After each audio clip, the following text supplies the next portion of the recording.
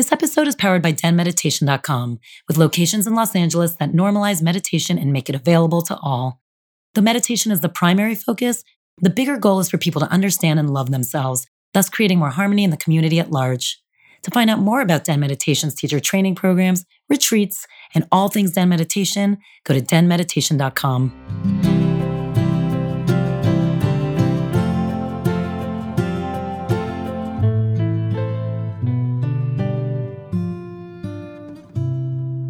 Hey guys, welcome to Den Talks. This is Tal. Today we have Shaman Durek here and we talk about everything. He is a third generation shaman. He believes that everybody deserves happiness. Everybody can attain it. And he gives us tips on how that is even possible. We talk about ego, how it drives us, how we can deal with it, how we can have conversations with it. We talk about how he does not believe in forgiveness. What does that mean? When do you hear healers say that? And we also talk about the fact that he doesn't believe in karma. There's so much juicy stuff in this episode to soak up and learn from. Just sit back, enjoy it, and just take in what you might want, a pen and paper. You may want to listen to this a couple times. But no matter what, at the end, he also does his personal practice, which is kind of leading me through, he calls it spirit hacking. And it is an impressive exercise on how you can tap into your ancestors and your spirit guides, what have you. And so it's a really beautiful exercise that you can do at home as well.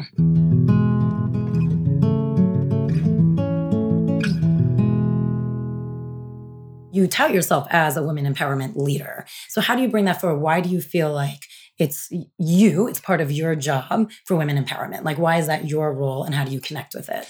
So when I was young, when I was like really young, teenager, whatever, I was a woman abuser. I used to hurt women, call them names. You know, every type of derogatory statement you can say to a woman, I was that guy.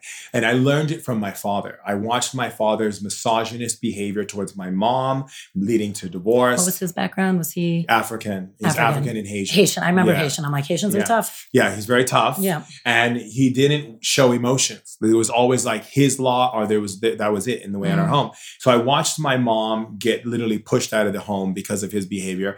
And then he took out all of his issues, all of his pain, all of his anguish that my mom left him on my sister. So I watched my sister go through constant turmoil in our home because her being a female. I mean, everything from embarrassment to when she first got her period, he felt disgusted by it. So he's like, cover it up. And I was watching, I even wrote an article about it, about how it made me feel and how I wrote an article about it, like women, bleed free, and walk into a room and say, I need a tampon, and you don't need to whisper it anymore. I know it is so true as women, like, you, especially when you're like first getting a period, you like hide if you have to like go buy it. It's like embarrassing in the beginning to be that person buying it, which is the most ridiculous Which thing. is so ridiculous, but that's the stigmatism. Cut to being in your 40s and going to the 7-Eleven and throwing it right on the counter. There you go, old school style. Yeah. Right? So I grew up that guy. And then when I saw my father hurt my sister at one point where it was to the point where her life was almost taken, I snapped, and this woman inside of me woke up and literally spoke to him and said, I am an ancient woman. I have come to, I'm in a part of this body. I'm a composite being. You will never put your hand on me. How old were you at this time? 14 years old. Okay. And I immediately snapped. And from that moment, I started working in battered women shelters. I started doing women outreach. I started changing my whole view. I apologized to all my girlfriends that I was abusive to. Were you aware, like when you say this voice came out and I said, I'm this woman, were you aware what was happening? I was watching it take over me. It like completely took over me. I was such a masculine male. I was the kind of guy that would punch holes. I rode my skateboard. I would like ride dirt bikes with my friends. Were you an angry kid? I was very angry. Just because there was like not a lot of emotion. I was angry because I had these powers as a shaman. I have a divide in my family. You have the shamanic side of our family and we have a religious side of our family because my grandfather decided to divide the family by making everyone go into Catholicism, then into Seventh-day Adventists. So everyone became hardcore Seventh-day Adventists. And then the other side is all like connecting to the old ways of our family. So And by you say other side, is it split by people or split within each person? Split within each person and within people. Okay. So we had the side that chose the religion became very aristocratic, became very successful in life, lots of money, very wealthy. Like my aunt, who was a world greatest opera singer, like everyone on that side became very influential. Well, they had God. Because they see it, that's how they saw it. And then the other ones lived out in the country and they lived like they didn't have a lot of money and they suffered a lot financially, but they kept very strong to the roots of our heritage. So it was a beautiful thing to see, but at the same time, it was a divide and my father was trying to divide it within me. So I was dealing with that. Plus I was dealing with the fact that my stepmom, who my dad married after my mom left, was from Hawaii. She was Catholic, and she's Hawaiian, Filipino, and Japanese, and she was hardcore. So everything with her was about beatings and hammering me, and like anything she could do to try to break the human spirit, she was on So board. there's like physical abuse too. A lot of physical. On both sides. Huge amount. Where was your mom? Is In she New still in York. the picture? Yeah, she moved to New York, but my father was a multimillionaire at the time, and he used all his money and power to kind of push her aside and make her not have a voice, not be able to communicate with us, and unless he decided. There were times where I would cry as a kid, and he'd be like, "Stop crying, boys don't cry. I'll give you 10 seconds to knock that crying off. I'll give you something to cry about." And you know, my dad was born in 1925. No, my dad too. Yeah, so they're like literally 20. Yeah, my dad's 91. So yeah. So my dad was like 1925, 1924, something like that. I remember looking on his thing. So they lived in a time where horses were the first thing that they got on before there was no cars. I remember my dad told me his first car, he had to like wind it up, tip his hat off to the girl who was in the front seat and be like, Mrs., hold on a moment. And he would wind up the car and get back in. And it would be jumping up and down as he went down the street. So he couldn't understand what was going on with me. He was only acting in the way that he understood. When did your mom go to New York? Like, how old were you? I was about 3.5 when she left. And are you close with your mom now? Mm-hmm. Like, is she a nurturing? Like, is that something that would have been actually very nurturing She's very for you? nurturing. And it just wasn't allowed in your life? No, there was no nurture. Right. So like no one put their arms around me. I never felt a hug or... Because it was kind of similar in my household too, a little bit. It was a little bit tougher as far as emotion, not as intense as yours, it sounds like. But people don't realize like what that actually does to a child. Immediately. It's so simple what a child needs. But yet for some people, it's so complicated to give. Yeah. You know, I watch people say, you know, especially in religion, they'll say like, oh, you have to forgive, you have to forgive, you have to forgive. No, you don't. Mm-mm. Do you feel... Because if you forgive someone, if we look at things from a true point of view, like energy, universe, consciousness, psychology, emotional awareness, and emotional intelligence. The moment you go into forgiving someone, you are creating one who is right and one who is wrong. And in that moment, you create what is called a magnetic duality. In that second, you've taken you and the other person and tied you together in that energy of that remembrance of that situation. So forgiveness puts you in a purgatory type dualistic state. Acceptance. I was going to say is acceptance more appropriate. Acceptance allows each party to be free. I accept that it happened. It sucked. I was aware of it. It happened. I'm taking this experience of acceptance and I'm taking from it and seeing the blessing of it. So by embracing that, I was blessed for being molested. I was blessed by going through those beatings. I was blessed by those things because in that blessing are my diamonds, my gems, my rubies, my stones, and all of the beautiful things that I get to share with the world and bring knowledge, wisdom to people in a non-judgmental way if I'm able to go into that place of acceptance. Well, I mean, I also think by accepting the situation, you accept the person, which I think is 100%. one of the most beautiful things you can do, not only for someone else, but for yourself. Absolutely. It just makes life so much easier because you release the burdens. Yeah, and I also feel that by accepting that, it's actually, by having that experience, it has given me such a proclivity of information and data that runs through my whole operating system. So when I go to countries where I'm dealing with ISIS or I'm dealing with, mafia bosses who are sitting in front of me or gang members in Juarez or prisoners who've raped people and engage in conversation with the pharmaceutical company in Iceland or whatever it is that I'm engaging in, I'm not sitting there with judgment. I'm sitting there with, I want to understand you. I'm going to embrace you. I'm going to embrace you in your wholeness with unconditional love and get into a conversation with you without judgment so that I can really understand the depth of where you're coming from and where your mind structure is so that I can assist you to alleviate on some level or to change their whole entire paradigm, or how I can understand where you're coming from so I can make decisions on how I'm going to bring that knowledge and information to the greater whole. I understand that women have gone through a lot of things, but we're not claiming women victory over being a victim and who's the greatest victim. Everyone's like, okay, I was more victimized than that person, so I should get more attention. Right. And it's like, no, it's like Women understanding that using victim as in victim empowerment is not serving women. What serves women is going into a conversation about what caused the victim energy and what choices they have and what they can make as individuals to empower one another to come out of that and never go back in it. Well, I'm looking at Reem because she hears me like about all this stuff here, like for the year. But the Me Too stuff, I used to also say, it's amazing what's happening and it's incredible. Yeah. But I come from entertainment. So to see my old world slowly actually putting in like actual paradigms for people to understand and know what's like right or wrong, I think is going to be hugely helpful. But besides that, there's a lot of talk about men need to be raised differently, which is true. It's a huge thing to be able to raise a man in a way of understanding respect from day one is a lot easier for them. I was saying, but the piece for me that was missing in the conversation was, because I had it and I find myself very lucky, is they need to be raising women differently too. I was like raised by a really strong woman who like taught me to be super strong, always trust myself. Like I could say no. Like a lot of those situations, like I probably wouldn't have put myself in. At 12 o'clock sometimes there's situations you absolutely can't help, and there's physical things. I'm not even touching on that. I have the same thing with that belief. Right, and it's awful. Yes. But then there's also times where I'm like, no, I wouldn't have given a shit that I wasn't going to get that job. Like I wouldn't have cared. It wouldn't have been worth it to me. It wouldn't have been worth it to me because of how I was raised and the confidence I had in myself. So I like praise my mom every single day for that. Let's clap. Let's high five that. No, but it's true. But it's like, what I find is missing from the conversation is like, you also have to raise women and know that 100%. So that will also change the conversation. Again, that's not condoning any of the behavior that's been happening, but there's like three parts to it. I feel there's a container for both. It's the container of young girls are raised with the idea that their antiquation of value comes from what they can give, what they can do, and what they can provide. So they grow up building this self-image of, I have to look beautiful, I have to be like this, I have to be like that, I have to be worthy enough for someone to love me. So that whole antiquation creates a discord already in the fabric of women. And I was talking to Paul Hawken, who's an amazing world scientist who got together with 250 other scientists to figure out like what is the big reason for global warming. And they did the hard math. And the math was simple. It's the way we're raising women, and it's the way that women feel empowered. And it's because the core energy of women are the cornerstones of society. And it's funny because in shamanism, it's the same thing.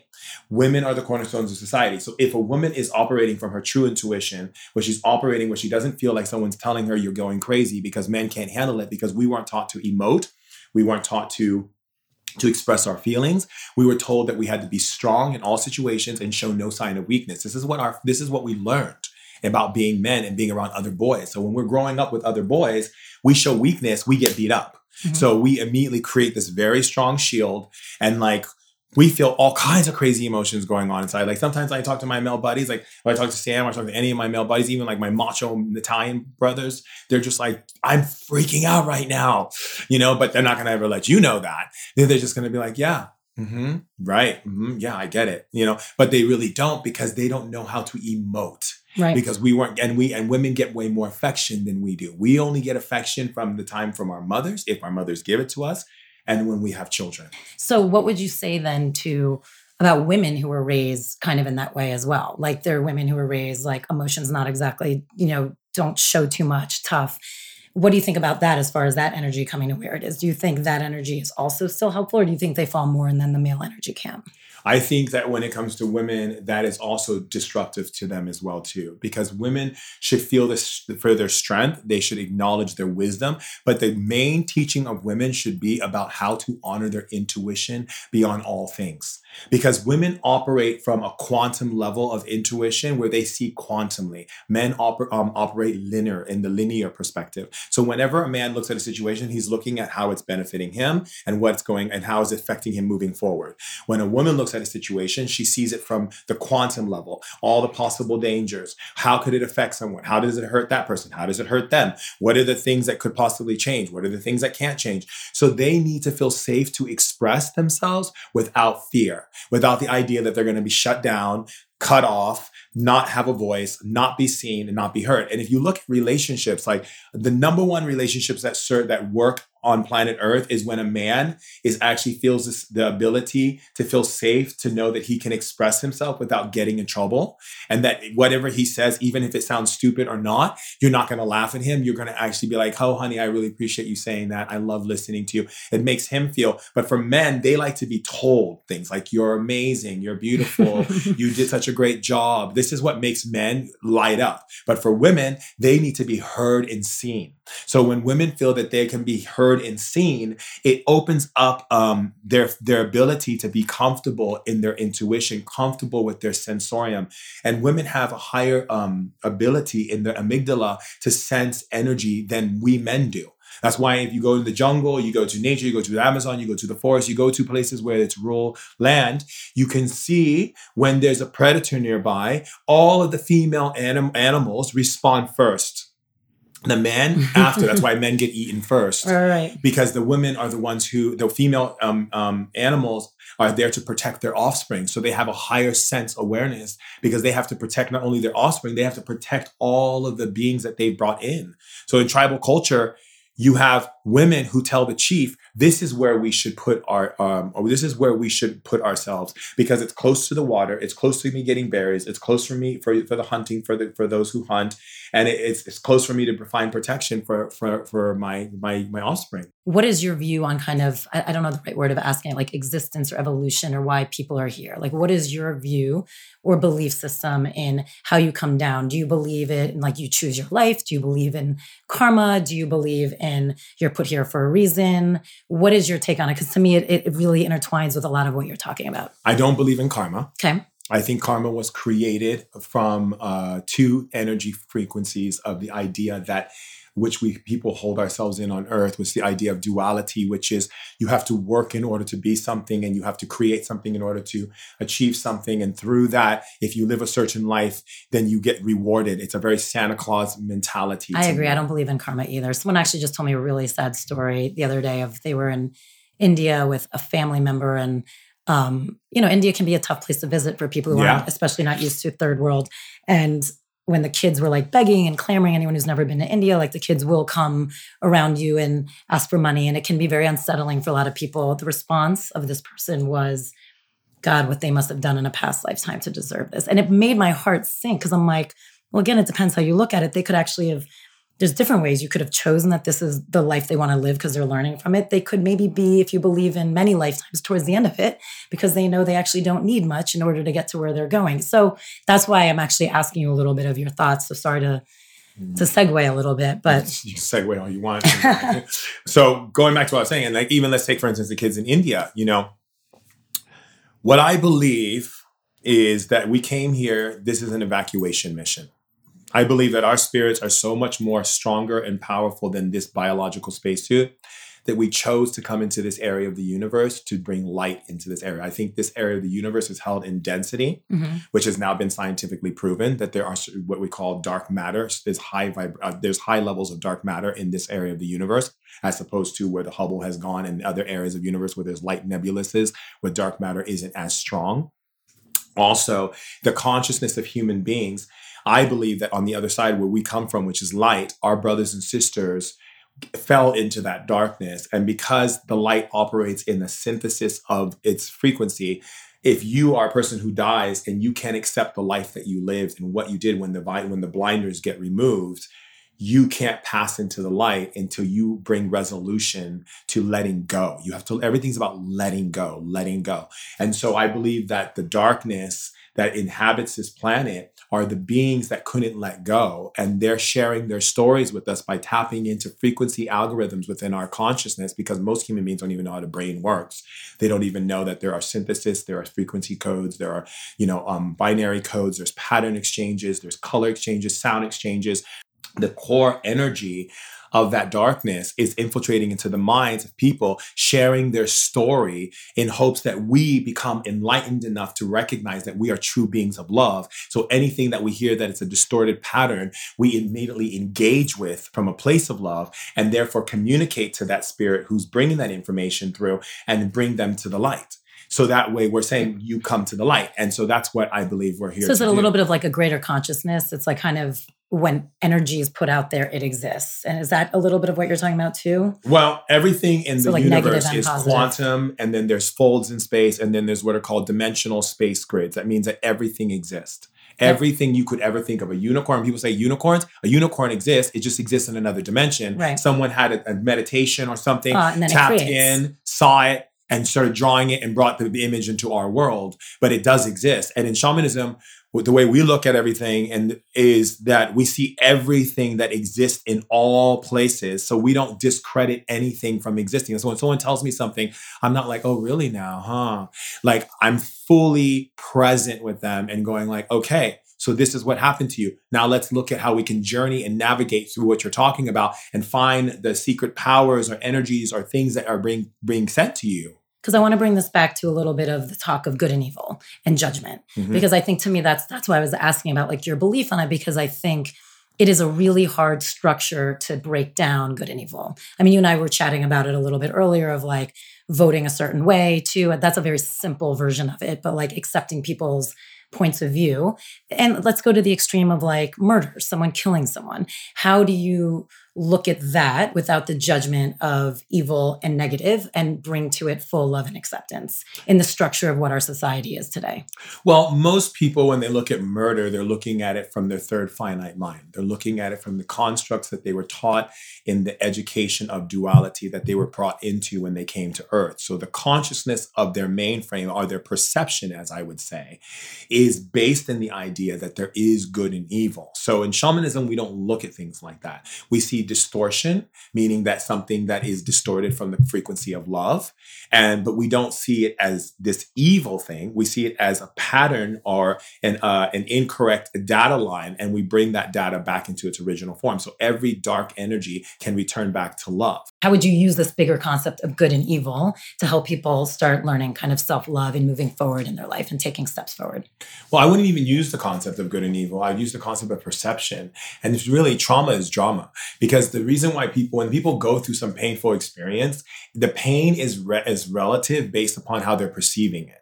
So like when a baby falls off a chair, you can jump up and scream and the baby will start crying.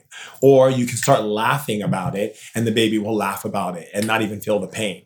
You see, we've become a society of people who are constantly reactive, and we're not using emotional intelligence to really gauge and observe what is happening in our stratosphere, what's happening in our environment, and so forth. So every time someone goes through a breakup, they go, oh my God, I'm in so much pain and do that. But what they don't realize is that if they were to like pull back their reaction and sit with it, they realize that the reason why they're hurt is not really so much because of the breakup. Because if there was a breakup, that means that not only did that person be unhappy, they were also unhappy. So the core energy would be to look at the fact that it's their ego that's getting upset, because the ego had all this investment. The ego's like, well, I invested my money, I invested my time, I invested my body, I invested my everything. So it's the ego that is upset. So once you talk to the ego and explain to it that this is a great thing, that's why I always tell people, we have so many birthday parties and they're so overrated. It's time for breakup parties. Oh, I agree. You know, celebrate. Like I told my friend, it's like, have a breakup party. We'll go and get you gifts that are about moving you forward.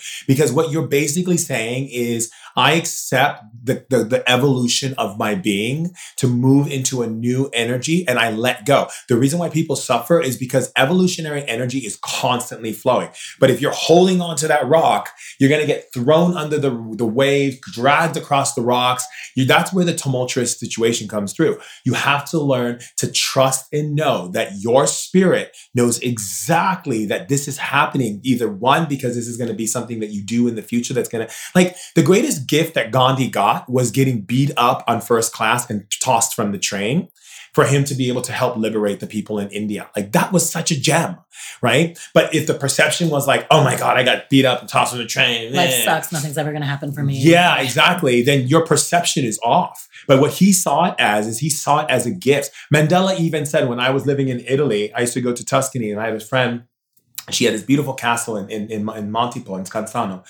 And she would have all these amazing people come to her dinner table. So I got to meet the most beautiful, beautiful people. And one guy came, and he was Nelson Mandela's autobiographer. And we had a 4-hour conversation. And what I found very fascinating was how he would explain to me how everything that was painful that Nelson Mandela went through, he saw it as a blessing to do what he's come to do to help the people. It's so interesting because I have this conversation with people all the time. I mean, you've touched on a few things, but ego and also just perception and how you look at it. I mean, I say it a lot even on this podcast, where one of my pet peeves, and I've always struggled with, are people who tended to be depressed or sad or shit isn't going their way, automatically think that people who have a quote unquote good life or a happy life are very lucky.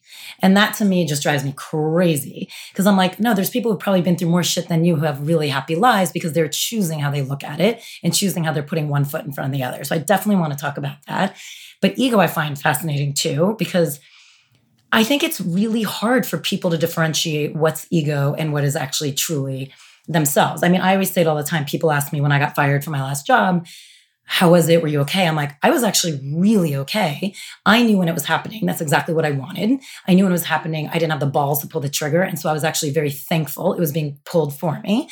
I was like, but I still had an ego. And I knew the minute it was happening, my ego was going to have to heal. And I was going to have to give my ego time to heal. But I knew it was all ego. It wasn't me.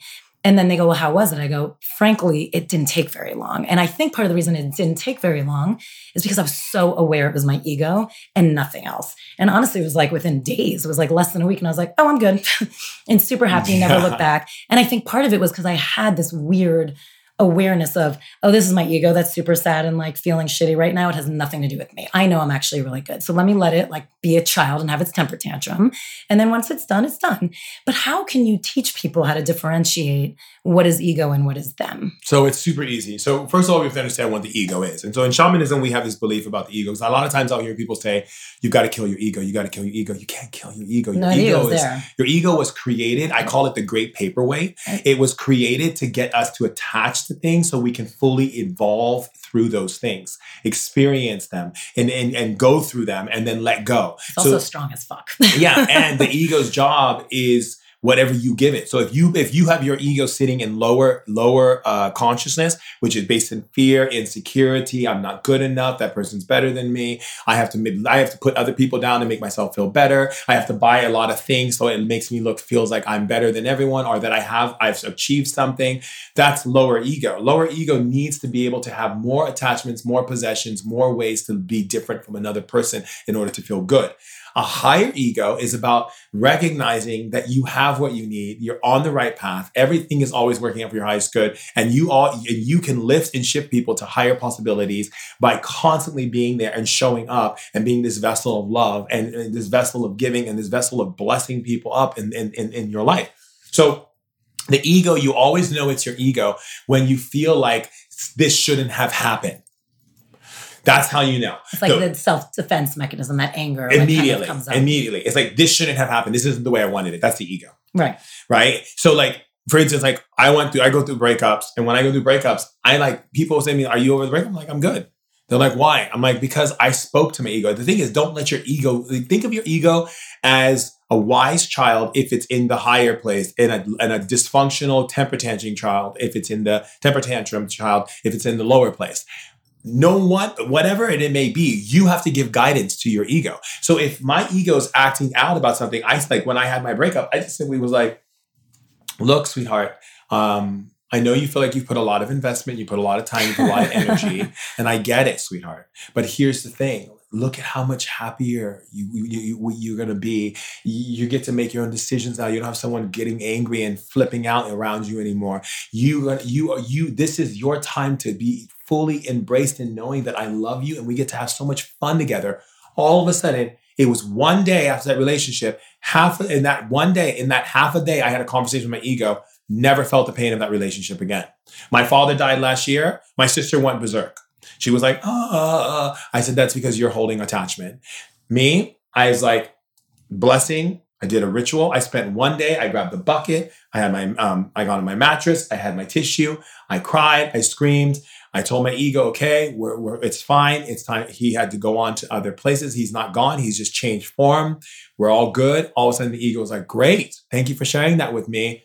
Gone. So question totally off topic. So when your dad passed, knowing it was complicated with him, but I know you've done so much work clearly and there's a lot of acceptance, Was that, even though it took you like a day to process it, was it harder for you than you thought? Did anything come up because of what your relationship Yeah, was in that in the one day. past? And that one day, I like cursed out, like screamed, beat the mattress, threw up in a bucket. You Yeah. know, I went there. Yeah. You know, I was like, "How dare you?" And he was standing in the Were room. you surprised by anything that came up for you? Were there things that No. you're like, I actually thought I had moved on and let No, go? because if something shows up, I don't go into that arrogance of I thought I figured this out. Right. You're just like, oh, it's still Yeah, there. this isn't me trying to trump myself. You know, this is Right. me embracing what's showing up. And a lot of times people will come to me and say, I'll bring up something with them that spirit and my ancestors want me to bring up with them. And they'll be like, I already worked on that. I'm like, you worked on it in your mind. You haven't fully transformed it through your spirit. So let's look at that. And then finally, when they get through the whole treatment with me, they're like, oh my God, you're so right. I didn't work on that completely. I was like, it's not about working on anything. It's about embracing it, accepting it, and understanding it. Right. A lot of times people don't understand that the whole key element of something actually becoming a part of your life or not becoming a part of your life. Someone gives you wisdom, it becomes a part of your life in the way you live your life and part of your lifestyle, or it doesn't become part of your lifestyle, is acceptance. You're either accepting it as truth and therefore you're shifting into that new energy and awareness, or you're not accepting it and it sits in limbo and it waits for you to digest it. That's why the stomach and gut health is so important, because if you're not digesting things in the universe because you can't tolerate it or see it, I guarantee you're having digestive problems in your I mean, body. I say that all the time. Like, I had the worst stomach issues that miraculously went away once I finally got a divorce. But yeah. yeah, and I knew it. I Look was at like, that. and every time people ask me about it, I'm like, no, it's because that was the one truth I was really unwilling to understand and see and process. Like, I was just struggling with it. That too. And also you're an empath.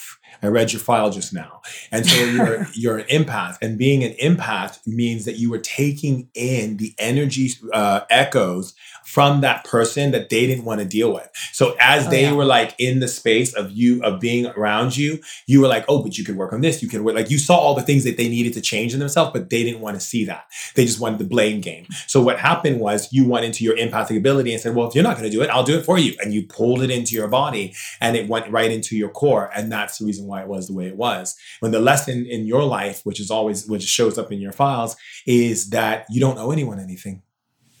Yes, that's been a big lesson of me learning to actually just give a shit about me.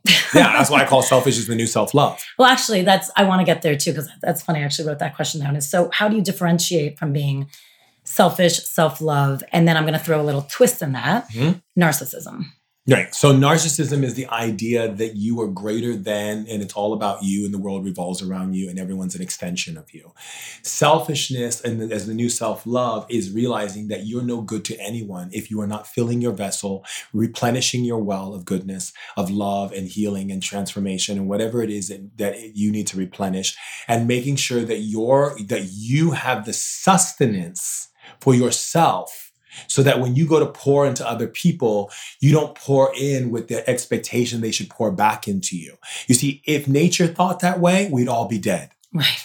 Right. So nature, not naturally in its essence of its creation, pours into us every single day by letting the sun come out, by bringing the wind, by bringing the water, by bringing the rain, by bringing all of the things you see in nature are constantly giving us sustenance. If it didn't pour into us every day, we would be dead. Why do we as human beings think it's okay for us to hoard, hold on, resist, and be stubborn, which is also a form of resistance? We are limiting the other people on the planet who are going to suffer, because we're supposed to keep pouring into each other and pouring back into ourselves, pouring back into another person, pouring back into ourselves. And this is what creates the plentiful act. This is what allows us to be abundant. That's what true abundance is. And so when we get into understanding selfish is the new self-love, it goes back to that whole thing when you're on an airplane, which is you can't put someone's oxygen mask before you put your own oxygen mask on. It's the same thing. And women have the most challenging time at this because they were taught and lied to that the value of their love, of giving and nurturing and providing for others to be happy, is the reward they should return back from those giving back to them. But when those don't give back to them, they get empty, drained, tired. They feel like they become bitchy, annoyed, agitated, not because that's their natural of their energy. They're running on fumes. And now someone's asking for something else. So if you gave, so the old adage is the woman who lives in the village gave to the man for his horses. The other person was a traveler passing by. She gave water from her well for that man, the horse person. The other person said, oh, my children would like to have some water from your well if possible, so that we need it for them to bathe. And so she gave it to the children. And then the day comes where she needs the water for herself, and she goes to her well and it's dry. Empty. Yeah. And now someone's coming to her as she sees the empty well and says, I need your water. And she's like, I don't have any freaking water. And that's the energy that women have been playing out for such some time, because mothers have been passing down this incorrect way of self-preservation. So you said something else in there, which of course, obviously you have to fill your own well up in order to give to others. But you said something else in there about expectation of women giving with the expectation of getting back. Is there, which I actually totally relate to, not even consciously, but very subconsciously.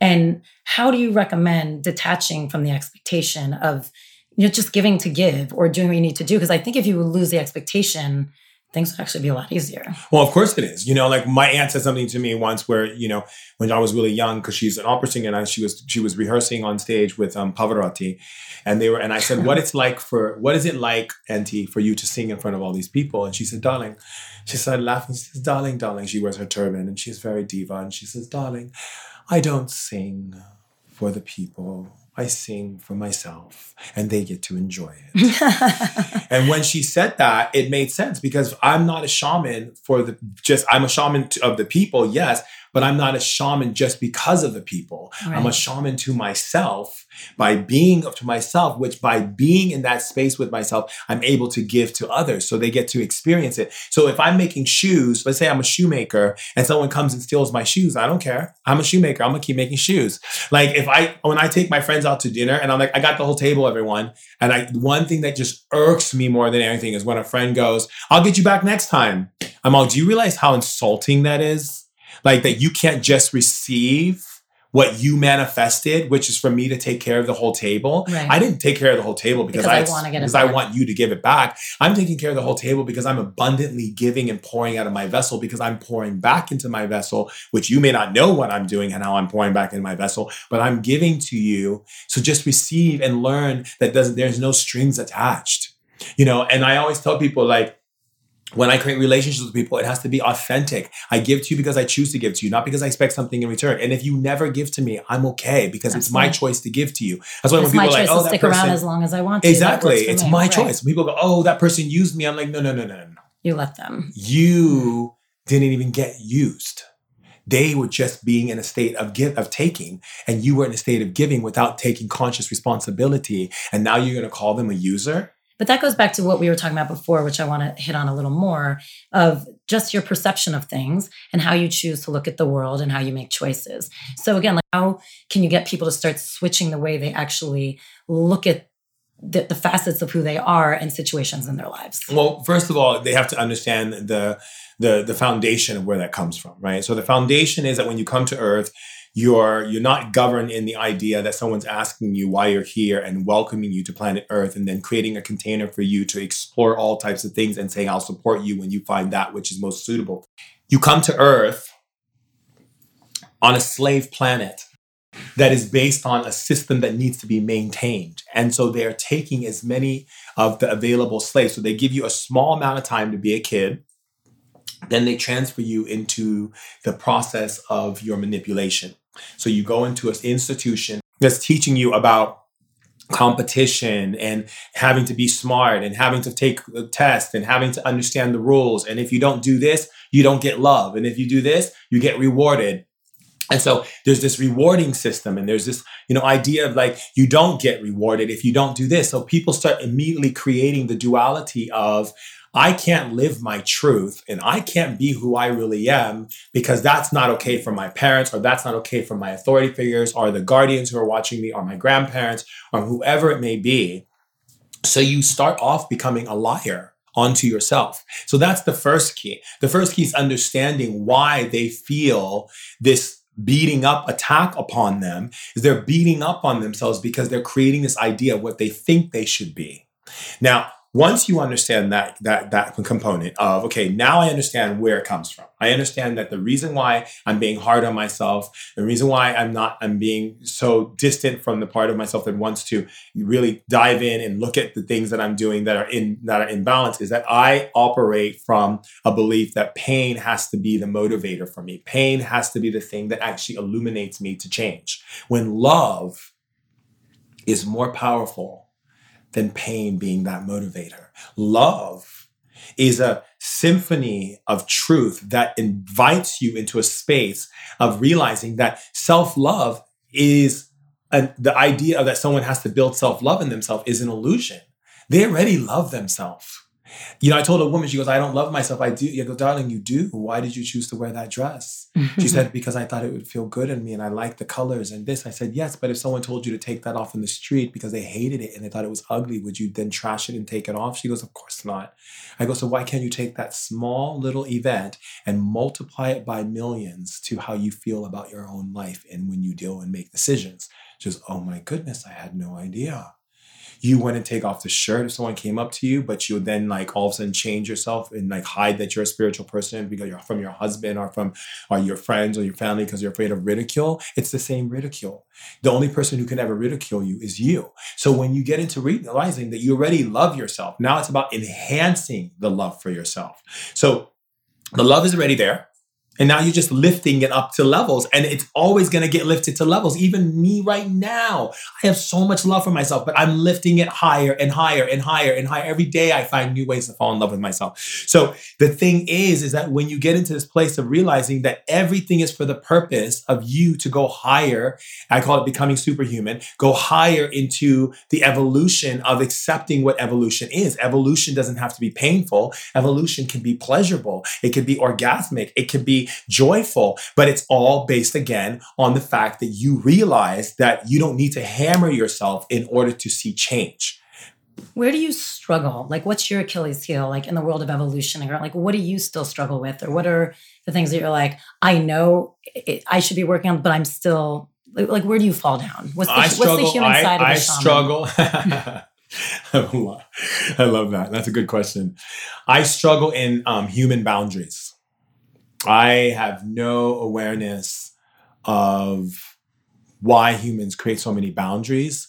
And I have to constantly keep going in and going, okay, let me pull my boundaries. Let me get into my space of realizing that, I can't just go out and touch people whenever I want, because I'm a love being. So I just want to love on people, but some people don't want that, and I have to respect that. And I have a challenging time respecting that those things are even necessary to respect.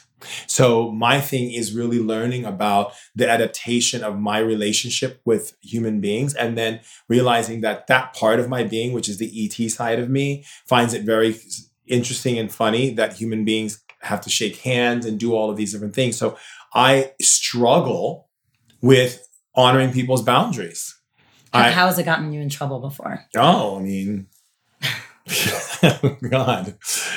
Walking on the street, just going up to someone, putting my arms around them. They're like, why are you touching me? What are you doing? Sometimes it works. One time I went up to this girl in New York and she was talking on the phone to her man. And I just went up and put my arms around her and she's like, excuse me. And I was like, baby, listen, the man you're talking to and arguing with, you already know he doesn't show up for the baby. So why are you arguing with him? And she's like, you're right. Why am I wasting my time? He's doing the same thing. He's always going to do the same thing. You're actually you think yelling him is actually changing him. You're just making him want to do it again. And she's like, oh my God. She goes, who are you? But then some people are like, don't touch, who are you? You touched me. What is that? That's weird. The shaman's being sexual with me. And it's not about that. It's about the fact that I'm just a person who loves people. I love every finger, every toe, every part of you. So that's one of the issues that I struggle with. It's been a very challenge for me. Another one that I struggle with and being challenged with is really learning how to take my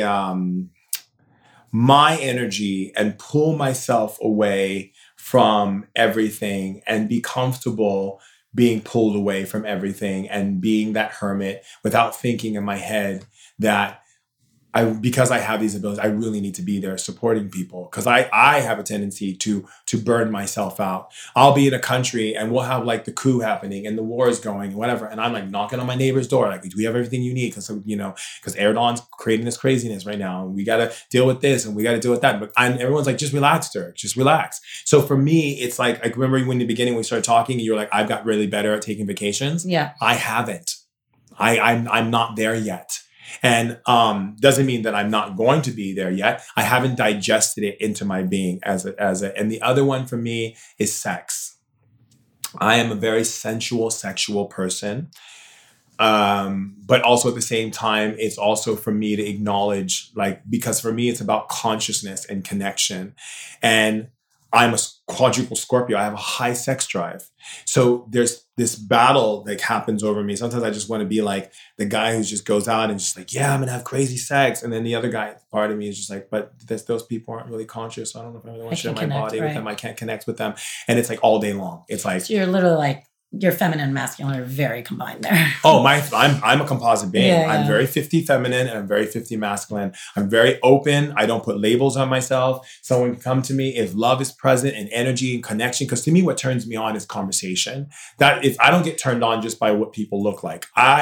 I have this belief of leaning into my aversions. Like I remember I had an issue with, wanting to sleep with a woman that was overweight or be with someone who was, overweight. And I was like, well, if I have an issue with it, I better go do it. So I'm that kind of guy. Like I had a fear of heights. And so I decided to jump out of an airplane. Right. Tackle your fears. Yeah. So I'm very like lean into my aversion type person. But what I've been struggling is understanding more and more that part of that urge inside of me that becomes very primal. I'm very Jaguar, and I have this very primal side of me that just wants to devour and be like, grab the person and just like visions. So is it hard for you to find a partner? Do you even want a partner? Like, is that what you're looking for? And I'm not looking. If it comes, you're. It's yes. If the answer to your question is, it is hard for me to find a partner. When I use the word hard, let's change the word from hard to, it's challenging. You're dating a shaman. All the relationships in the past, they were like, oh God, because it's a lot. I am high maintenance, mm-hmm. And then Sam can be my assistant who's in the studio here. I can tell you, he lets me know about it all the time, which I'm okay with it. I'm like, he calls me high maintenance. I'm like, you're right. I am. You're absolutely right. I'm a person who, I'm a strange bird. I'm not the kind of bird that you're going to be used to. I'm a very strange bird. You might wake up one second, go to bed with me. I remember I had this girlfriend and she woke up. I chopped down the neighbor's rose bush and put flowers all over her body. You don't know what I'm going to do. I'm a strange bird. One second you might see me one way, and next second you might be talking to a little boy who's playing with his action figures on the floor. You might be talking to an ET who's sitting there like, channeling new energies. That's what makes me Shaman Durek. And so for people who want that very conventional type of like relationship where there's like a home and you build a life and you do all this and I'm not that person. Right. I get in the house and I'm like, oh, there's a war happening in Israel. Bye. Gotta go. Gotta be there for the people. They're like, but, there's no buts. What relationship, and I know you say you don't look at it as struggle and you process, but do you remember a relationship you struggled with the most, like either letting go of or do you remember anyone that for some reason, this is the wrong way of saying it, like they left you and you were surprised, or your heart, all of a sudden you were just like, what the fuck? Like something just came out of nowhere? No one's ever left me. I've always left them. Interesting. Yeah. And yes, there's been challenges with it, but at the same time, I'm like, I get excited about it. Because I was like, this is what I've learned about relationships from my relationships. Please go for it. Okay. I'm not into compromising on any level. I believe that relationships should have no compromise. I've helped so many of people who've come to me who used to compromise relationships become uncompromising, and they've met their soulmate, or their twin flame, as people would call it. I won't compromise. I won't. If I go into a relationship, I was in one relationship, this person said to me, do you have to do these trance drummings in the morning? I'm like, we're done. So, and do you expect compromise from the other person? Nope. Don't compromise, or it's not authentic. I don't want to be the person who you choose to do things for when you don't really want to do it. Don't do it. Be you. and I'll be me. And we're not having a relationship. I believe in partnership. Right. We're going to partnership in health. We're going to partnership in career. We're going to partnership in love. We're going to partnership in family. It's not a relationship. It's a partnership. If I can't show up for the person and be there to support what they love, what they enjoy, what they like, then you're not the person I want to be with. Right. And I'm not here to change you either. Right. And if you authentically live your own and you're doing exactly what you need to do when you need to do it, it either keeps going this way together or eventually it moves one way or the other. Yeah. So like I had a girlfriend who said to me, I'm going back home to Syracuse, and like there was this guy in Syracuse. We have a really strong connection. How do you feel if I sleep with him? I was like, let me think about that for a second. I wasn't thinking about it from the sense of like, oh my God, she wants to sleep with someone. I was thinking about it from the sense of, is this something that is comfortable for me? Right.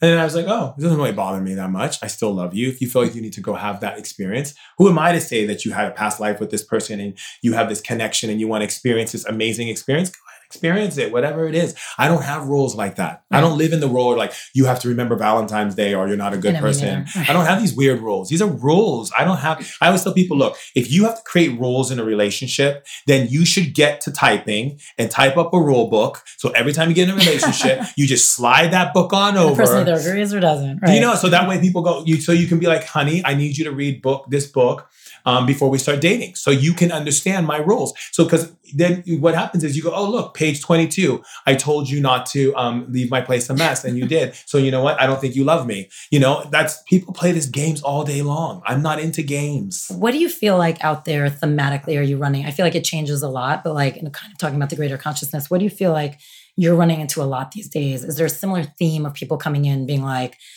I'm feeling this or I'm needing this? Is there something that is kind of rising to the like? Yeah. What I run into the most worldwide is people feeling disempowered by the circumstances of life. They feel like they don't know what to do, how to contribute. It's taking over their life. It's consuming them.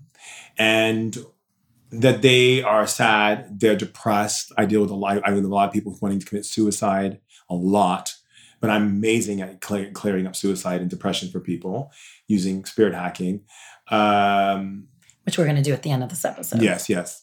The core thing that I see with people is that they feel like a part of themselves is missing and they don't know how to get it back because of something that's happening on the outside, something that they haven't dealt with. You know, and it's interesting because in shamanism, we do call this time the blackout period. There is going to be 20 to 15 years of blackout until the golden dawn, or what we call the awakening. And that means that everything that anyone has stuffed under the rug that's not put through the lens of love is going to show up and say hello. And that's what's happening right now. So people are starting to see the dirty laundry that they didn't clean. And I'm here to help them to know to hack their spirit in a way that they can clean it faster and move through it quicker so they can get back to an easy and fun and playful life. And so what happens is that people come in with this bombardment of aggressive energies that are affecting them in the world. And it's really not, it's them to the point of how they're perceiving and how they're treating themselves in that process. Most people come because they don't have coping mechanisms. Mm-hmm. Drugs, alcohol, promiscuous sex. I mean, the list goes on. I had one woman who came to me and she just shops and shops and shops and shops and doesn't even use any of the things she shops for, but it makes her feel good because she's getting retail therapy over and over and over again. So I have to help her understand where that's coming from. How does that? People come in who have eating disorders. People come in because they've created ulcers. They've created inflammation in their body. Women come to me because they can't get pregnant. So I help them to get pregnant. They get cysts in their ovaries. I mean, the list goes on. And what I find is once I teach them that, once I return them back to their powers, like a woman came in today, I returned her back to power. She's like, I died today here in this session with you. You helped me to die. I'm a new person now. That's what it's about for me. And would you say they're a new person or would you say they're just accessing who they are? No, I'd say they're a new person. So you feel like you can be two different people, or? There are a certain amount of spirits inside of your being, and once they are removed, the real you comes forth. The old you that was programmed by the Matrix dies. Okay. I think that makes sense. I think this is actually a really good time for the For You section, which is quick 4 questions. Just chase the right rabbit, I say. There you go. Inspirational teacher for you. Martin Luther King. Favorite documentary or movie? Dreams May Come. Okay. Current obsession. Current obsession, OMAD. A food, drink, or an object you cannot live without. I can't live out without apple cider vinegar. By the way, that's one of the first things he asked for when he came in. Why not? Because apple cider vinegar does so many amazing, wonderful things. It's like my go-to medicine, you know. I live an OMAD lifestyle. So, you know, apple cider vinegar is a huge importance for someone who lives an OMAD lifestyle because it balances your blood sugar. It gets rid of metabolic waste. It clears, it makes your skin super soft. It deconstructs any type of incorrect metabolism going on in your system, the way your body can digest. It cleans out all types of bacteria and energies in your system that are clogging up your body from having good, proper digestion. Amazing. I mean, the list goes on. I mean, there's more than that. It's like a miracle. I love it. So I want to touch really quickly before we wrap up and before you do he's going to do kind of like a 10-minute spirit hacking, walk us through it, some of his magic for his personal practice. But so going back to a little bit of two people, the matrix and programming, is it still one soul or are you thinking different souls? Like, is it still one soul that's just been reprogrammed at different times and has to be found back to like bad wood, like it's home? Or okay. That's a good question. You asked really great questions, by the way. This is a great interview. Oh, thank you. Thank you. A lot of people don't ask me the questions you're asking me. So I find you to be very intelligent and very profound. I'll take it. Thank you. I'm blushing, but we don't know if that's the heat or if it's actual blushing. Okay. Your soul is God. Your soul is not your soul is the little girl inside of you is playing like a little girl, but it's really God to see if you'll create a relationship with God within you through her. This is God's way of saying, if you love yourself, you love that little girl, you love that little boy, whatever you tell yourself, God will create for you. So if you say, I'm stupid, the little girl inside hears you and she waves her wand and all of a sudden your cells change and your process of molecular structure changes and you start becoming dumbed down. So what human beings don't understand on earth yet is that they're creating everything. And that God is not Santa Claus. It's not rewarding the good and punishing the bad. It doesn't play in the world of duality. It doesn't even get involved. What it does is simply do one thing. It creates. As above, so below. Its word, your word is your will. As you think, so it becomes. Everything is operating in this amazing, powerful creation. And that's why it's so important for how you speak to yourself, how you speak to others, because you're either cursing them or you're lifting them and shifting them, or you're acknowledging them to reach higher heights in the possibility of their being, and what you speak out of your mouth. If you say something like, it's so difficult, life is so difficult, and I have a hard time doing this, and you leave it as a blank statement, God will create exactly what you said. But if you say, life has been so difficult and it's been so challenging, however, new energies are coming in, things are changing, and new people are coming in, and opportunities are showing up, now you use creation in the right way. When you refer to God, what are you referring to? Creation.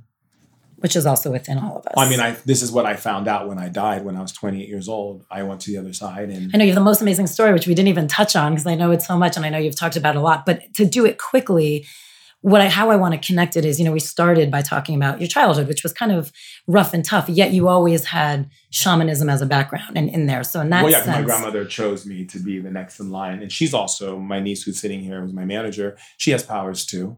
All of them, all the bloodline of our family has powers, but however, some of us were chosen to enact them out in a way that makes us the next in line shaman. She has the ability to be the next in line shaman. You know that.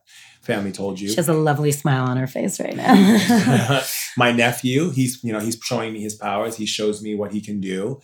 And so he has the ability to. Plus, he can talk to the elders. But do you feel like because of some of the shit that was happening in your childhood, when do you feel like there was a shift where either you accepted that or you were able to start looking at the world with the perspective you're talking about now, which you're teaching people to do? When for you personally were you able to make that shift and why? So I lost my kidneys when I came back from the jungle, which I knew about my whole entire life. I didn't know it was going to be my kidneys. Right, I just know Lakota elder shaman told me when we were in a sweat lodge doing Temescal that you're gonna die a horrible death. I'm like, thanks, And I was in the Belizean jungle. I was working with two shamans in the jungle and then one medicine woman in Tobacco Keys.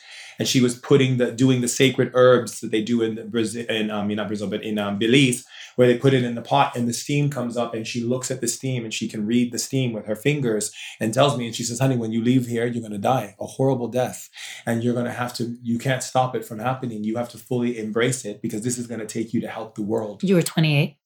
28 years old. And so she's reading the smoke. I'm like, what is this? This is what the smoke is telling you? Like, is there anything else? Can you look? And she says, yes, you're going to suffer for many years. But after your suffering, you're going to be able to change the world in such a way that you're going to be traveling country to country. You're going to be fighting for women's rights. Like, she was very clear about everything. Soon as I left the jungle and came home, I died. I woke up one morning. There was a spirit in front of me. It said, are you ready? I said, I'm ready. All of a sudden, I fell to the floor. My whole back was in pain. I was crawling on the floor, gasping for air. I couldn't stand up. So I pulled the cord where the phone is in my office on the floor, and I scrambled to get it. I called my friend Marcus. Marcus rushed over as quick as he could. I was watching the room slowly fade. He grabbed me, put me in the car. I was like, I'm so happy you're here. He said, we're going to rush you. We're going to get you to a hospital. Gets in the car, my head smashed into the dashboard, smashed into the window. I had a seizure. I never knew what a seizure was. I don't know why I was smashing into anything, but it was like, whatever, I was smashing, and he basically, I guess I smashed so hard in my head that I literally lost consciousness. I woke up in the ambulance on the way to Hollywood Presbyterian here in LA, rolls me in. Within a moment, I hear this sound, this weird sound that got smaller and smaller and smaller. And all of a sudden, there was a woman standing in front of me. And she said, you're going to come to where we are. You can't fight. If you fight, you're going to be in more pain. Just let go. We're here to help you out of your body. She was very loving, very nurturing. She was glowing with beautiful energy. It felt so warm. All of a sudden, Marcus was like, where were you, man? Like, you were just zoning. And I was like, this woman said I was going to die. I've been told this my whole life. Marcus, he goes, you're not going to die. I'm going to get a nurse. I go, Marcus, please don't leave me. I go, I don't want to die alone. And he grabbed my hand. He goes, when is this going to happen? I said, within a couple minutes. And he goes, how do you know it's going to happen? I said, my whole life I've been prepared for this. I'm going to die a horrible death. And I already know it, and I have to go through it. It's a part of my path as being a shaman. I have to go through this. I just don't want to be alone when it happens. I don't want to be alone. And I started crying. So there was part of you you were scared. I was, even when I talk about it right now, I feel the fear. You still feel the fear. It was horrifyingly fearful. What was that? What was that fear? A different feeling of fear than you've ever felt before? I've never felt that fear before. That fear was like, if I was to just go into this feeling of what I'm feeling right now from that moment, it was like this battle going on inside. One side doesn't want to die. The other side knows it's dying and can't stop it. And it's like someone pushing you towards that death door. And you feel like you were screaming inside? I was screaming inside. I please. And not only screaming just because of the fear, but when the pain hit my body of the death, feeling every organ in my body shut down one by one, and how it felt inside in my body. It was so painful. My body started convulsing. My eyeballs started popping out. My lungs collapsed. I was banging on my throat to get oxygen. I couldn't get it. They took this thing. They poked a hole. If you can see the marks, you can see on the marks on my chest.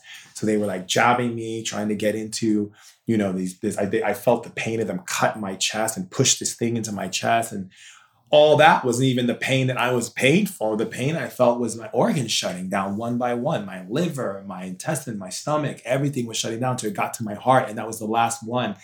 And the pain was so unbearable. I was screaming in my head, make it stop. I'm scared. I'm scared.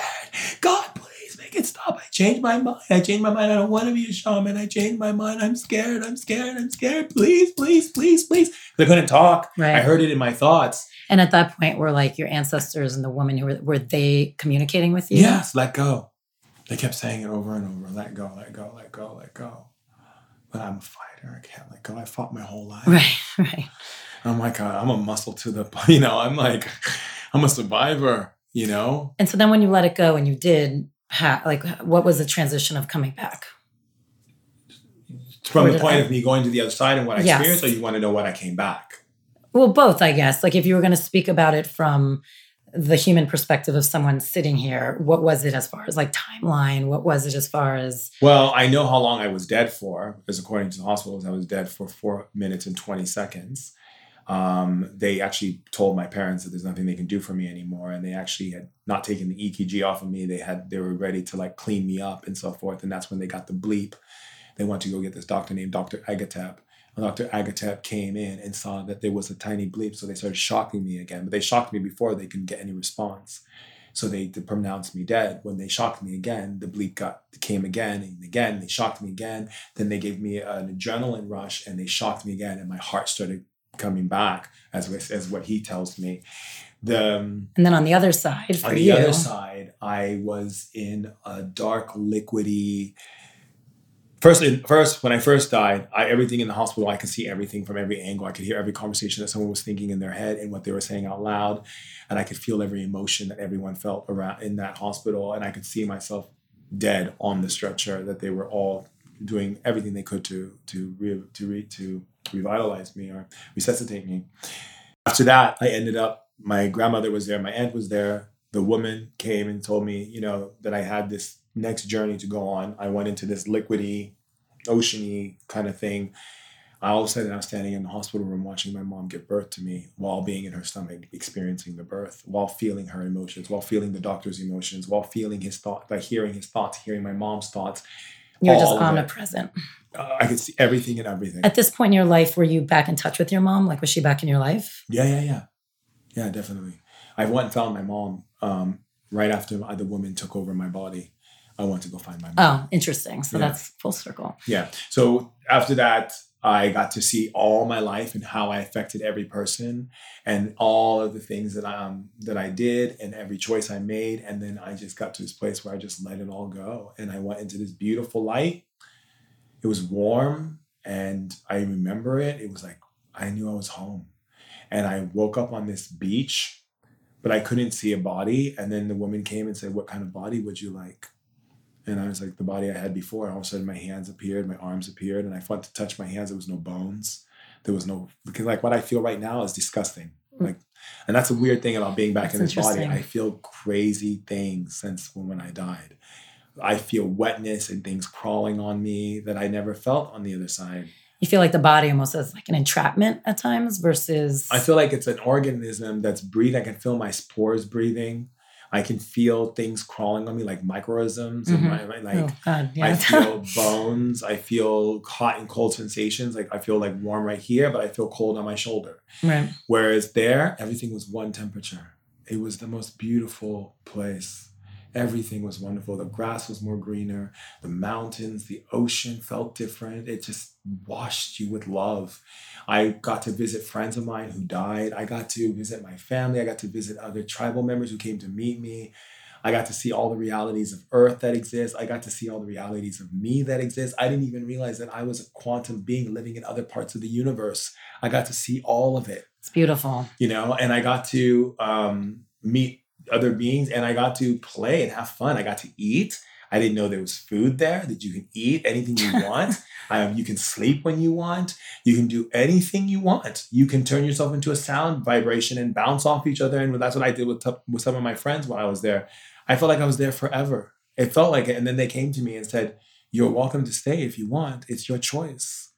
And they told me what God was. They told me I asked them all these questions and they just laid everything out for me. They're like, "God is everything you are right here." I said, "I don't want to stay here. I want to go back." And they knew why, because I knew that if I could bring this back to Earth and let people know they're loved and let people know that they make it harder than it has to be. Right.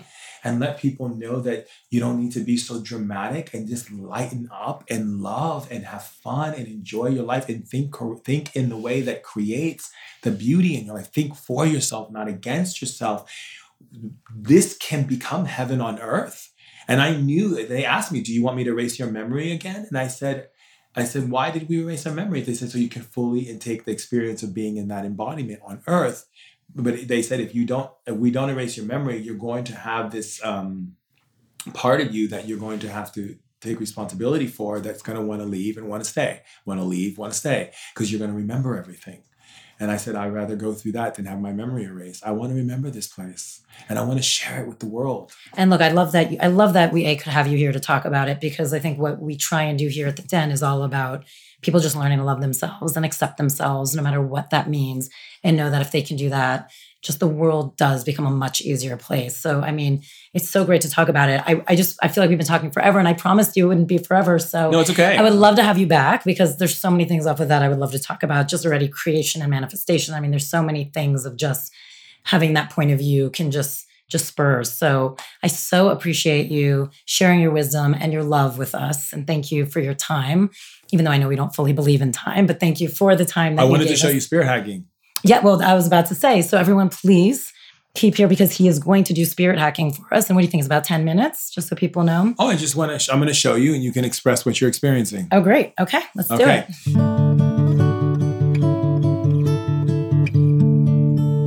Hey, so Shaman Durek's actually coming to the Den. We have a great event with him planned. It's going to be September 21st, 8 to 9:30. Check us out. Go to www.denmeditation.com for all information or to sign up for your space. Again, September 21st, Shaman Durek at the Den. Let's have you start with your hand. We'll start with your hand. It's a simple way I teach my students. And I want you to say, I pull electricity. I pull electricity. From the spirit world. From the spirit world. Into my hand. Into my hands. So that I can feel on my skin. So I can feel on my skin. Right now. Right now. Tell me what you're feeling. I mean, right from the beginning, I just felt like a ball, like I'm holding something. Mm-hmm. Do you feel any sensations? It's tingly. Good. So I feel tingly. I feel tingly. And I feel the ball. And I feel the ball. Increase it. Increase it. What do you feel now? It feels heavier without being heavy. I don't know if that makes sense. I definitely feel like it's bigger, but it's not like weighing my hand down. And I feel like it's starting to creep around the sides. And can you feel this? What is the sensation you feel? It's still tingly, but there's a little bit more pulsing happening. Good. So say, I feel the tingling. I feel the tingling. Move it up my arm. Move it up my arm.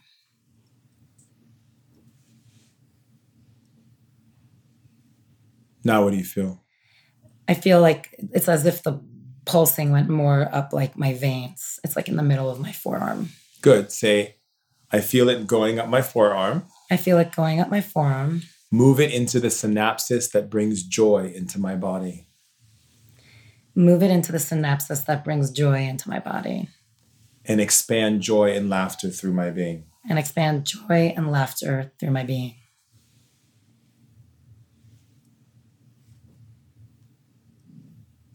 What makes me smile. Mm-hmm. It's great. It's funny. It's something I want to talk to you. It is a feeling that I love when I connect to it, which I don't feel like I don't connect to every single second. It's like a light vibration all over my body. And in my throat, it feels like it's vibrating in a heavier way. Heavy is not the right word, but stronger. Say increase it. Increase it. And expand the synapses for more joy and release dopamine in my brain.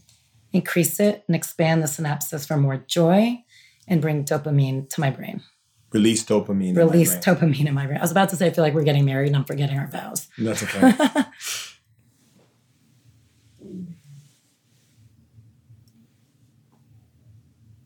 Now what do you feel? I feel it more in my head. I still feel it everywhere. It's all the same sensations, but I definitely want to smile. I keep wanting to smile. Mm-hmm. You're changing the molecular structure of your cells by using spirit hacking, and you're changing and opening up the synapses that allows joy and frequency, which is one of the ways I help people with depression and sadness. Now let's take it one step forward. Okay.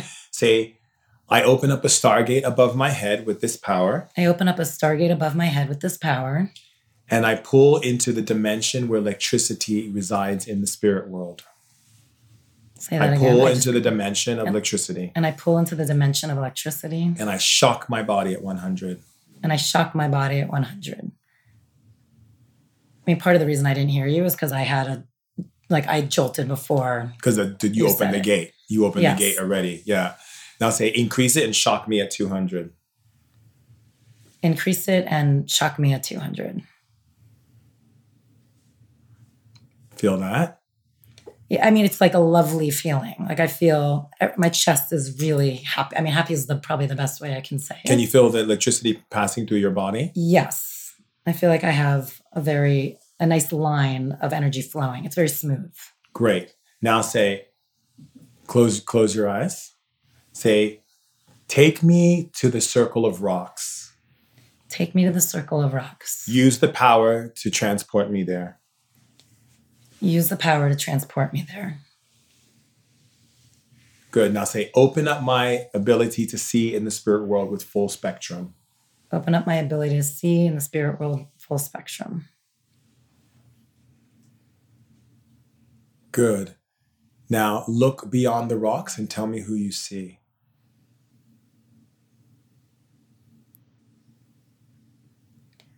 I see a woman who I've seen before, who's like a very old, hunched over.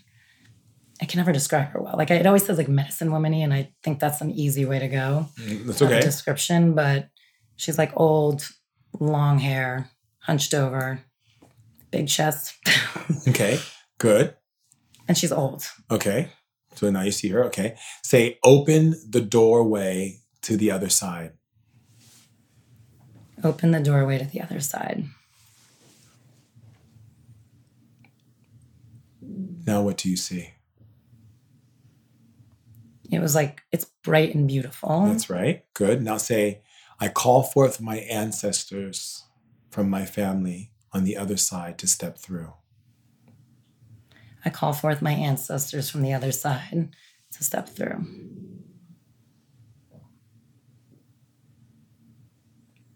Who do you see? I see more light, more than a person. Say, increase my ability to let go of my fear of seeing who's come through. Increase my ability to let go of my fear to see who's going to come through. Now, what do you see? I see it's still a light, but has a different color. It's more like dark pinks and purples and reddish, if that makes sense. Mm-hmm. So it's a really comfortable color.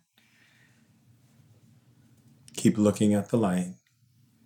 And weirdly, I know this sounds silly, it's almost like a wizard hat, like if you were a child. Okay. Say, who's coming through the light? Who's coming through the light? What did you hear? It's like grandfather keeps coming through. That's right. Say, I increase my power to see the full spectrum of who's here with me. I increase my power to see the full spectrum of who's here with me.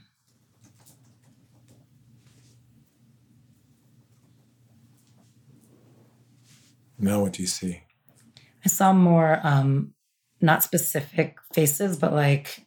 Other faces? It's like a line. Like it's like just it's not a room, so that's not the right way to describe it, but it's just, if it were a room, it's like really crowded. Those are your ancestors.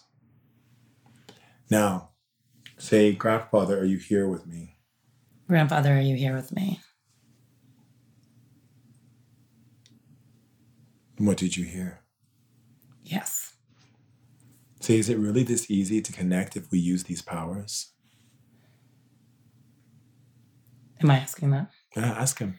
Is it really this easy to connect if we use these powers? Yes. Say, can you send me energy so I can feel it? Can you send me energy so I can feel it?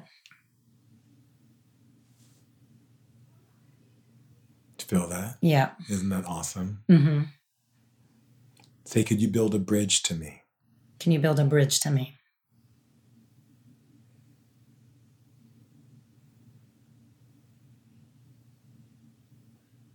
Good.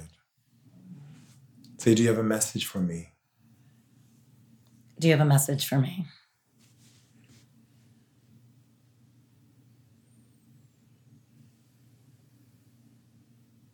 He said, keep going. Good. Say, is everyone always with me? Is everyone always with me? Yes. And if I have a relationship with you, ancestors, can you not make things happen in this world? If I have a relationship with you, ancestors, can you help make things happen in this world? Yes. And isn't that why we should all have a relationship with our ancestors? And isn't that why we should all have a relationship with our ancestors? Yes. Good. Is there anything else you want to say to your ancestors? If not, tell it to transport you back fully into this dimension. Notice the rocking of your bodies because you're passing through stargates right now, and your body is responding to the energy frequencies coming through. That is why your body is doing that right now. So go ahead when you're done. Transport me back to, how did you say it? Back into this dimension. Back into this dimension. Where my body is. Where my body is.